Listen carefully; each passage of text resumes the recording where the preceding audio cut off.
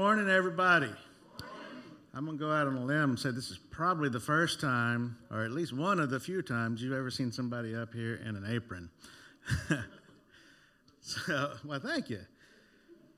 So, today we're going to be doing something a little bit different. And first of all, man, it's good to see everybody here. Got all these scoundrel people back in the back over here.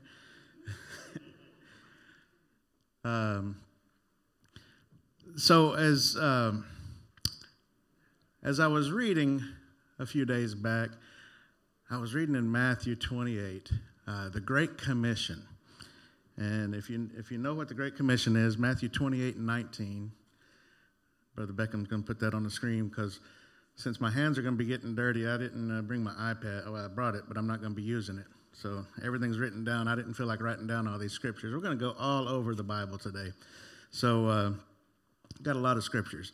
So Matthew 28 and 19 says, "Go ye therefore and teach all nations, baptizing them in the name of the Father and of the Son and of the Holy Ghost." And so as I was looking at that, I'm sort of a geek when it comes to the Bible, a nerd, and I have probably 20 or 30 different versions of the Bible on here. And I've probably got about 15 versions of the Bible sitting at my desk in actual paper. And so as I read in other translations, as a matter of fact, most of the modern translations, it says, "Go ye therefore into all the earth and make disciples of all nations." And so the versions that I looked at, and these are just the ones that I own, that say make disciples instead of teach, is the New King James Version, the New Living Translation, the New International Version, or NIV, Young's Literal Translation, whatever NET is in the New English Translation, I think, New American Standard Bible, the English Standard Version, the Complete English Version, the Christian Standard Bible, the Amplified. As a matter of fact, there were only one or two translations outside of the King James versions that didn't say make disciples. And so I started thinking, I was like, man, what is a disciple? And so I looked that up. What is a disciple? And so Merriam-Webster describes a disciple as one who accepts and assists in spreading the doctrines of another, a convinced adherent of a school or individual. And so I was like, man, I want to be a disciple. I want to be a convinced adherent of another person or school of thought. And so the person I want to be a disciple of is Jesus. All right. And so then I was like, well, how do I become a disciple? What is it? And then I read over in Luke 9 and 23. Then he said unto them all, "If anyone desires to come after me, let him deny himself and take up his cross daily and follow me." I'd like to read that to you in the Amplified version. I'm not going to lean on Brother Beckham to show us the Amplified version. But the Amplified version of the Bible takes words and defines them in the text as you go. So if I were smart, I would have already had this pulled up, but nobody has ever accused me.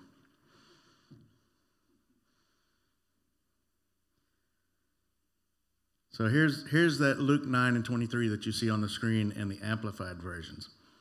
"And he said to them all, if any person wills to come after me, let him deny himself." That means disown himself, forget, lose sight of himself and his own interest, refuse and give up himself, and take up his cross daily and follow me.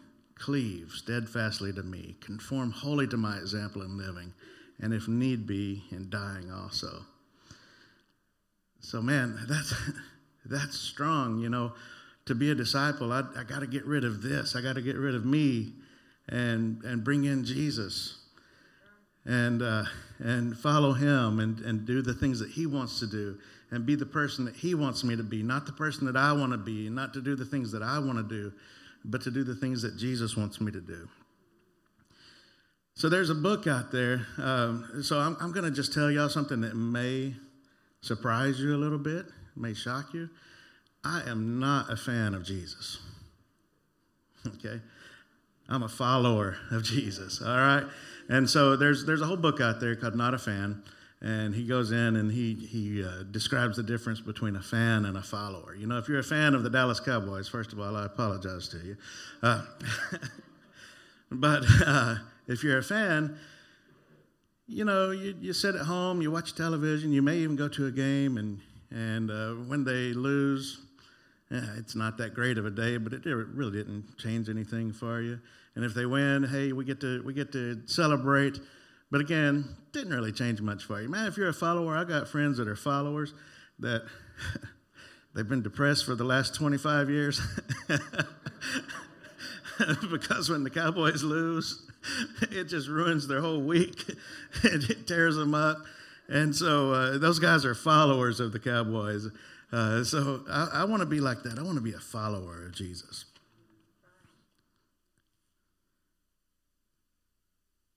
So then I was like, well, how do you become a disciple? You know, how does one just all of a sudden stop being what he was being and learn to follow Jesus, or learn to start following Jesus, learn to give up himself and to take on Jesus and to just follow him? And so I don't know if some of you know this or not, but for the last few months, I've been cooking breakfast every morning for the church, and I do this as an attempt at fundraising for our building, and also it's because I felt like that's what I needed to do. The pastor's been talking to me about it for over a year, and you know, I have my own thoughts about what should be done. I have my own ideas, and we just never meshed. And finally, I went to him and I said, you know, Brother Rusty, I want to do it the way you want it done. I want to give up what I've got in here, what my idea is, and regardless of what I think should be happening, or what we should charge, or if we should charge, or whatever, I want to do it your way because you're my pastor. I submitted myself to you. And so back in November, I started cooking breakfast every Sunday, except for the Sundays I can't be here. And I don't know why, but, you know, for the last 30 years of my life, I have never once made a biscuit. All right? Because it's easy to open up a can of biscuits, and they're just as good, right? You know, they're passable, they work, and so I've never made a biscuit. So for whatever reason, about a month ago, I wanted to make biscuits. And so I said, okay, we're going to make biscuits for breakfast at church tomorrow. And so what did I do? That Saturday, I got out all my stuff, and I decided, well, let's see if I can make a biscuit, first of all. And so I went looking on YouTube, and I found my grandpa used to make biscuits every morning. They would wake up, and every morning he made sourdough biscuits. And he died when I was 7, so I never really got his recipe, if he even had one. And so I remember his big, flaky, golden biscuits, and I just, I want to make my grandpa's biscuits. So I started looking on YouTube, and I found this guy who is a chef, a chuck wagon chef. And so I figured, well, he was around about when my grandpa was alive. So I got his recipe, started making it. Now, he cooks everything on a wood-fired stove and in Dutch ovens and the real Dutch ovens, not that stuff that we have. And so I put his recipe together. And now this man has an awesome recipe. As a matter of fact, I still use his recipe. He doesn't know anything about the temperature on an oven. When he wants to adjust his temperature, he adds more coals to his Dutch oven, to the lid. So the first batch I cooked, we were about 100 degrees too low in that cooking process. And finally I had to realize, hey, I gotta adjust up the temperature on this if I'm gonna have any success. So the title of my message today is Making Biscuits. All right. So I don't know if I just got this sudden desire to make biscuits because this message was coming, or if this message is here because I got a sudden desire to make biscuits. All I know is that a couple of weeks ago, I dreamed that I was doing this, and I know exactly what this message is. I've already seen me teach it, so I know it's good, so you guys buckle up. If you don't think it's good, then McDonald's has some pretty good biscuits. All right. So I realized that making biscuits is a lot like making a disciple. Simple ingredients, relatively fast, relatively easy.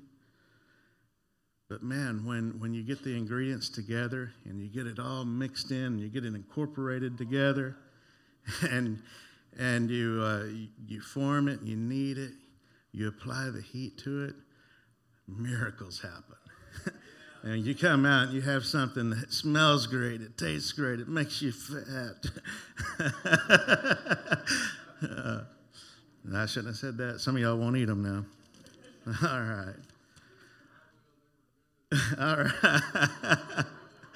So we're going to start off with the ingredients. So I've taken the opportunity to go ahead and measure things out and prep them so y'all don't have to be bored with me prepping. But the first thing, I won't say the most important thing, but the most thing that you need is flour.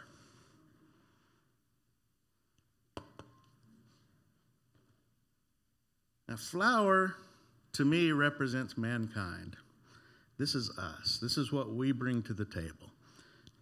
It's a bunch of raw things. As a matter of fact, I don't know if you know it or not, but flour is actually dangerous. How many of you knew that flour was dangerous? All right. Before dynamite was invented, the biggest explosions in history were flour mills blowing up because you get this carbon-based life form, which all this is just seed from a wheat plant. And you get this carbon-based life form, you get that dust in the air, and it atomizes, and one little spark set it off, and you'll blow 500-pound stones 100 yards away. So a lot of the flour mills back in the Middle Ages and everything would blow up and have devastating effects. So flour's like us. It's there. Basically by itself is worthless. It's dangerous in the right conditions or the wrong conditions, however you want to be, and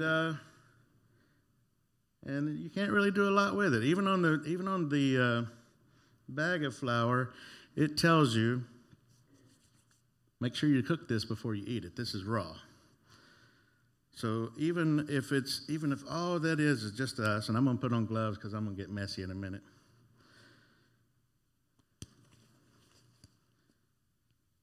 Even if it's just us and we don't add any other ingredients to this is representing us. And the way I figured that out is, Brother Beckham, if you'll put up Genesis 2:7. It said, "And the Lord God formed man of the dust of the ground and breathed into his nostrils the breath of life, and man became a living soul." So, I've always pictured God forming man. And he had some clay there, and he formed him and made him into a man. The Bible doesn't say that. The Bible says he formed him out of dust. It wasn't clay. It wasn't mud. It wasn't even dirt. It was dust. And so as I look at flour, I can't find a grain of flour in here. This is just dust. And so God took something like this and formed us out of it and breathed into us and made us a living thing. Okay, so flour is dust. Flour represents man. Next up, I started getting a little bit excited as I started reading these ingredients. Next up is sugar. How many of you are bakers out there? Got a couple, got a few?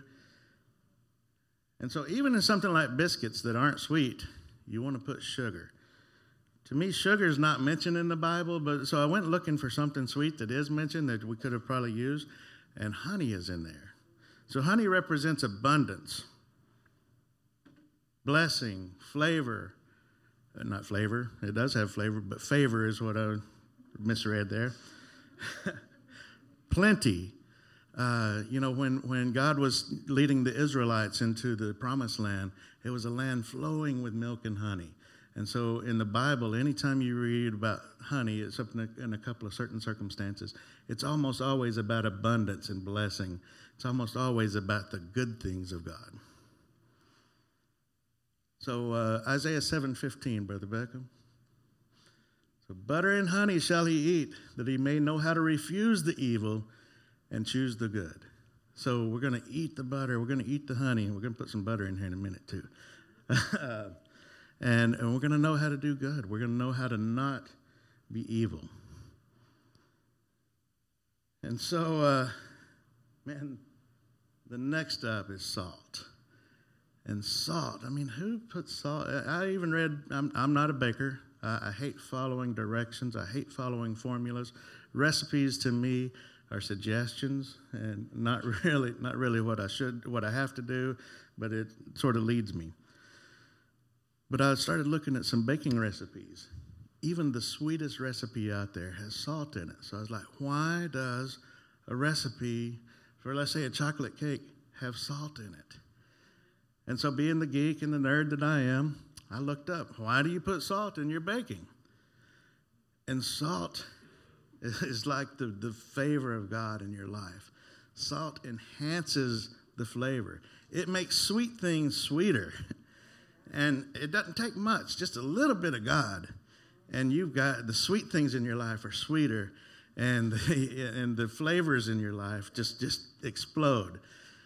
Now, also, there are people here that have blood pressure problems and can't eat salt. So, okay, what happens if I take salt out of my recipe?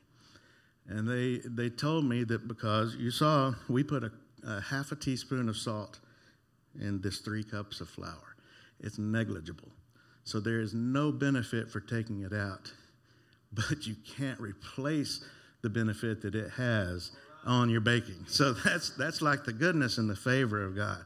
So I started getting excited, and my friend Al back here is recording me, and I've semi-preached this message to him a couple of times at work. So he knows how excited I was getting when I did this. And so, Brother Beckham, show us Colossians 4:6. Let your speech be always with grace, seasoned with salt, that you know how you ought to answer every man. So as you are talking with people, as you're with people, and you let them see the Jesus in you, season it with salt and let that flavor of God come through. Because without God, who knows what that flavor might be when you're talking to somebody. All right. So next up, got excited on this one. Baking powder. How many of my bakers know what baking powder does? All right. Sister Abbott, what does baking powder do? It's a rising agent. Woo! Anybody get what I'm putting out there? All right. We're putting some rising agent in here. So baking powder, Brother Beckham shows Colossians 2:12. Buried with him in baptism, wherein also you are risen with him through the faith of the operation of God who has raised him from the dead. So baking powder, there's this little bit of thing in here, and who even knows what it is? It's a chemical process. It replaces yeast, so we don't have to wait all day. It's fast rising. Woo, rapture. Fast rising, that's me. I hope I don't pass any of y'all on the way up. I sort of hope I'm skydiving when it happens so I can be going down and the rubber band got me. All right. It's taking on the name of Jesus. It's in there, And so these are the dry ingredients. So still, we've got pretty much a worthless mixed bag of nothing. Now, I will tell you that as all this is in there, I dare anybody up here to come out here and pull out the salt, pull out the baking powder. I can't find it. I can't see it anywhere. And so I don't think even with a good pair of tweezers I could go through there and take it out in about 4 years. All right. So next up, we have butter. And Brother Beckham, put Isaiah 7:22 on the screen for me, please. So to me, butter represents abundance, blessing, the goodness of God. And it shall come to pass for the abundance of milk that they shall give, he shall eat butter, for butter and honey shall everyone eat that is left in the land. So again, just adding in the goodness of God and the blessing. And so now I'm going to just incorporate this butter a little bit into here as we talk about the blessing of God and God just getting in there. You know, we're getting better and better as we make this process. The butter is getting incorporated into the flour. The goodness of God is going in here. Now, this is not a pie crust. This is a biscuit. And so I want to see visible chunks of butter in here. And that's just like I want in my life. I want the goodness of God to be visible in my life. I want when you sift through me, I want you to see the chunks of butter in there. And I'm cutting them in so that they're not just little clumps and the majority of it doesn't have any butter in it. I want butter all throughout.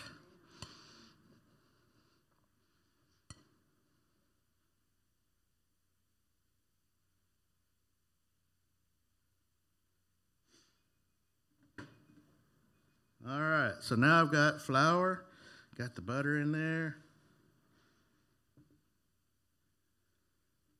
All right, what am I going to do with this mess? Got the goodness of God, got flavor in there, got the salt, got the baptism, got risen, but really, you know, if you stop there, you're still not dealing with much. You know, you're better off than you were, but you're not dealing with much. I still wouldn't eat that. But now we throw in the milk, good old cultured buttermilk. Brother Beckham, put up 1 Peter 2:2.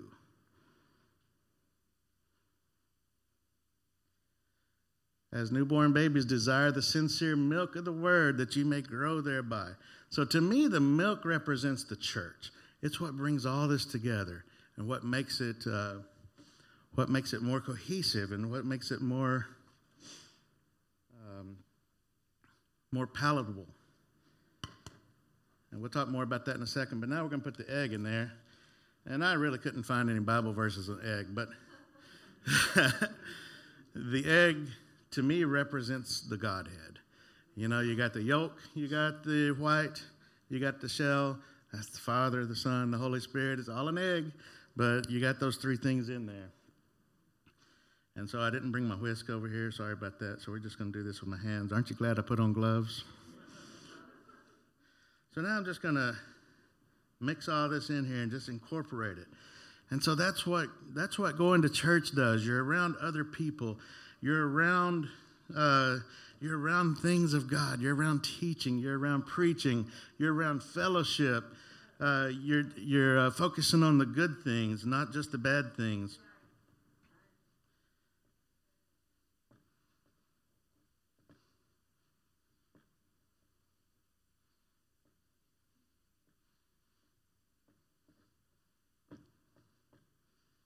So I put in the right amount of church, but as I feared, and so I brought extra church. We're going to have a little revival here. Because that's still too dry. Now, you go to some churches, and all the sermons are sort of dry. I haven't experienced that here. I hadn't found a dry sermon yet, Brother Rusty.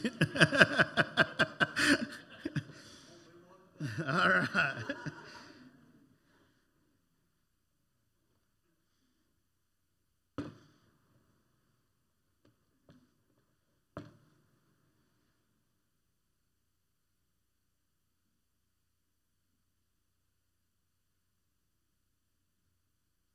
All right, so that's all the ingredients. Do we have biscuits yet? All right, so we've done the right things. We've started coming to church. We've immersed ourselves in other things, but we're still not quite there. We're working towards being what God wants us to be. We're working towards getting that miraculous thing happening in our lives. And some things have already happened. I mean, it's just miraculous to me that something as good as a biscuit can come out of all these crazy ingredients that I put together.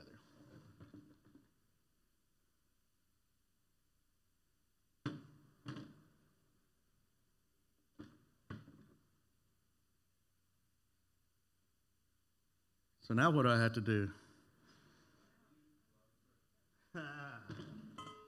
Got to put pressure on it, got to knead it, got to get all that stuff incorporated in there, got to make sure that there aren't little lumps of me still in there, that we get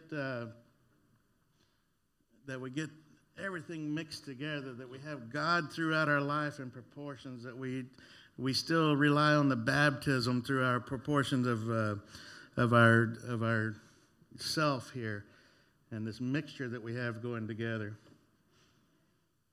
And I'm going to have to try this at home. I forgot to bring more flour, and so just to be transparent, I'm using some pancake mix for my flour, and it smells so good up here.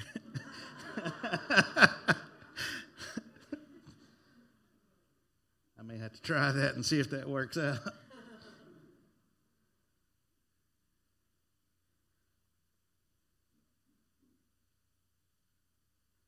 Now, in baking, you have to sort of do this, but I don't recommend this in your spiritual walk. Sometimes when things start sticking together too well, you have to put a little bit more of that flour in there. So try not to insert yourself too much in this process.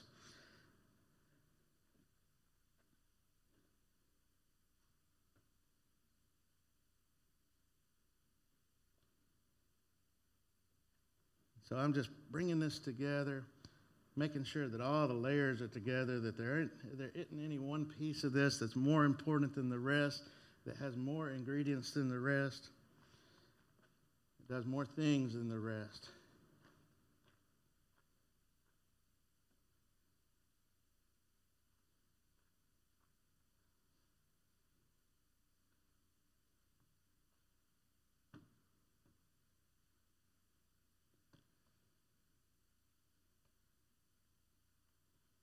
So this is a long process. I try to do this about 10 or 15 times till I know for sure that I have gotten everything mixed in together, got it all turned out.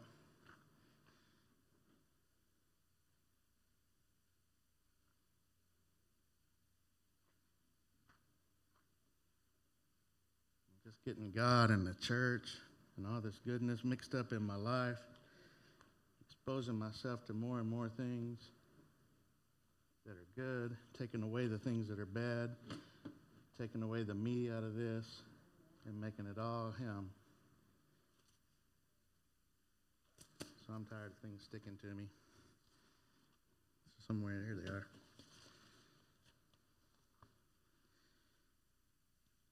So Brother Beckham, show us Romans 9:20 through 21. Nay, but, O man, who art thou that repliest against God? Shall the thing formed say to him that formed it, why hast thou made me this? Hath not the potter power over the clay of the same lump to make one vessel unto honor and another unto dishonor? So this is us. We're this lump of flour, and God is the baker in our life. And we're like, really? You're putting all this pressure on me? Why are you doing this? Why are you making me into a biscuit? I don't want to be a biscuit. Have you ever heard the biscuit talk back to the baker and say, hey, really? I don't want to be a biscuit. So that's our responsibility, is that we don't talk back to God. And, if I had a better surface, this thing wouldn't be rolling all over the place like this. And I think my pancake batter is making this stick.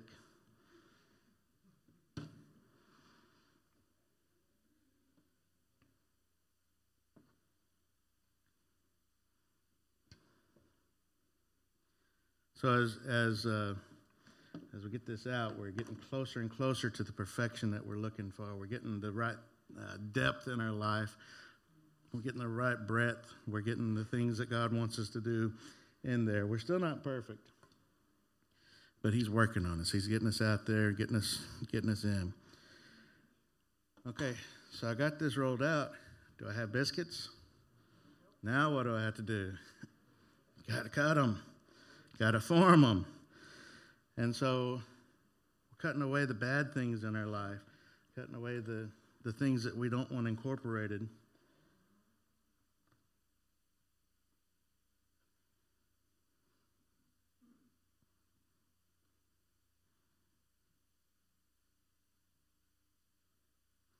So pro tip, don't use pancake batter.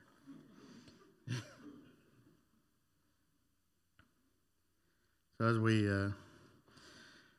we bring this up, we're cutting away the things that we didn't need, the things that are not beneficial to us, the things that are going to cause problems, and we're putting them over here in their usable form.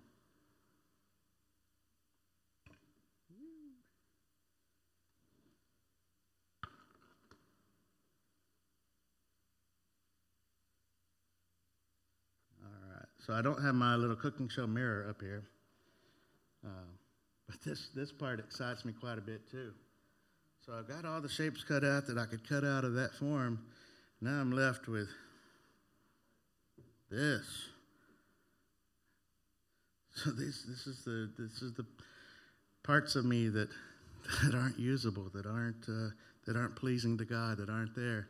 But guess what? I don't throw them away. I work on them. I need them. I bring God. I incorporate things back in.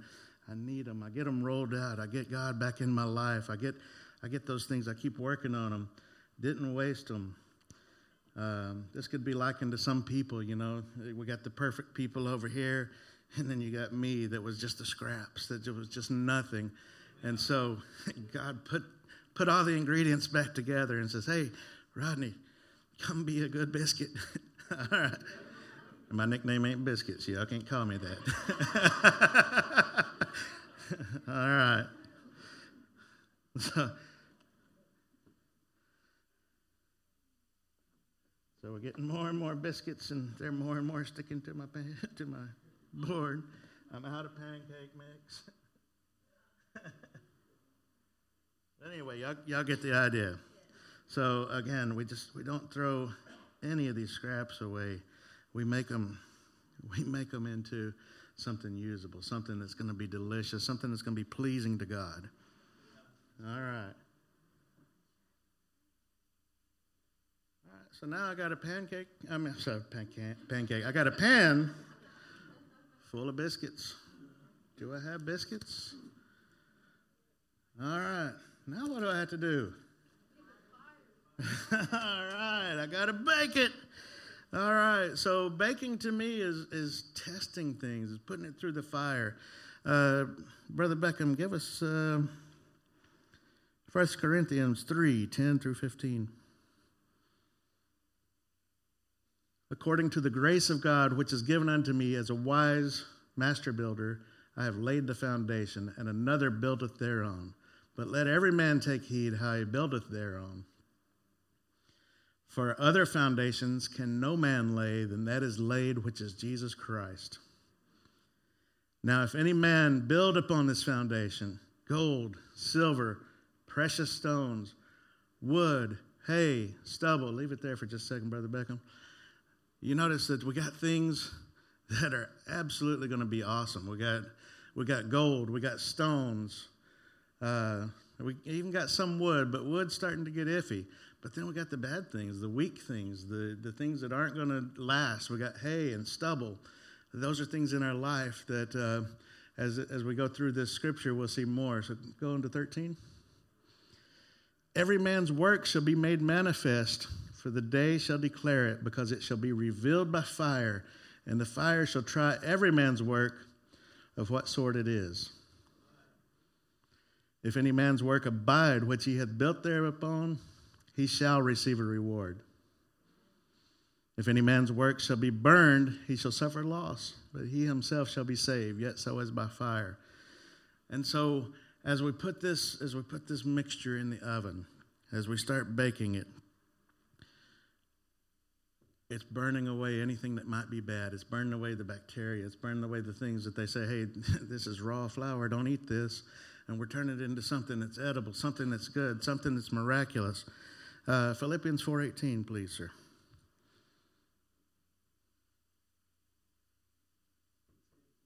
Philippians 4:18. Did I forget to write that one down?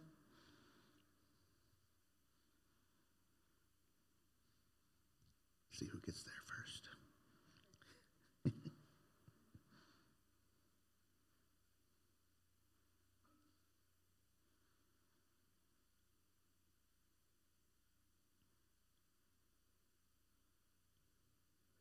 All right.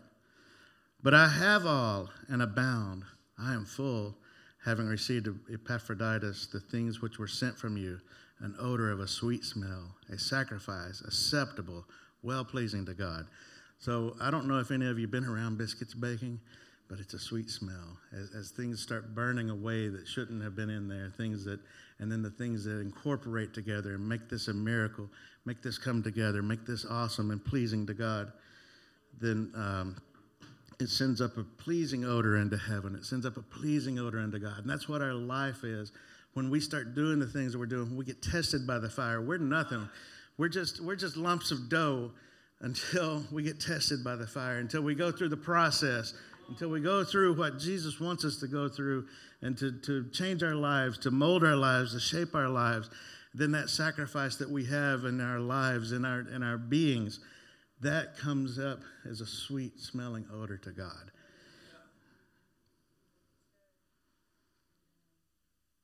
So you can see, and obviously I don't have an oven up here. By the way, between services, I have some biscuits ready over there if anybody wants a biscuit now that you're hungry. You see, from raw ingredients, we come to a finished product. We can see that the way God works in our life just by the way that we made some biscuits today. We want to honor that. We want to allow God in. We want to let him incorporate the things in our life that need to be in there.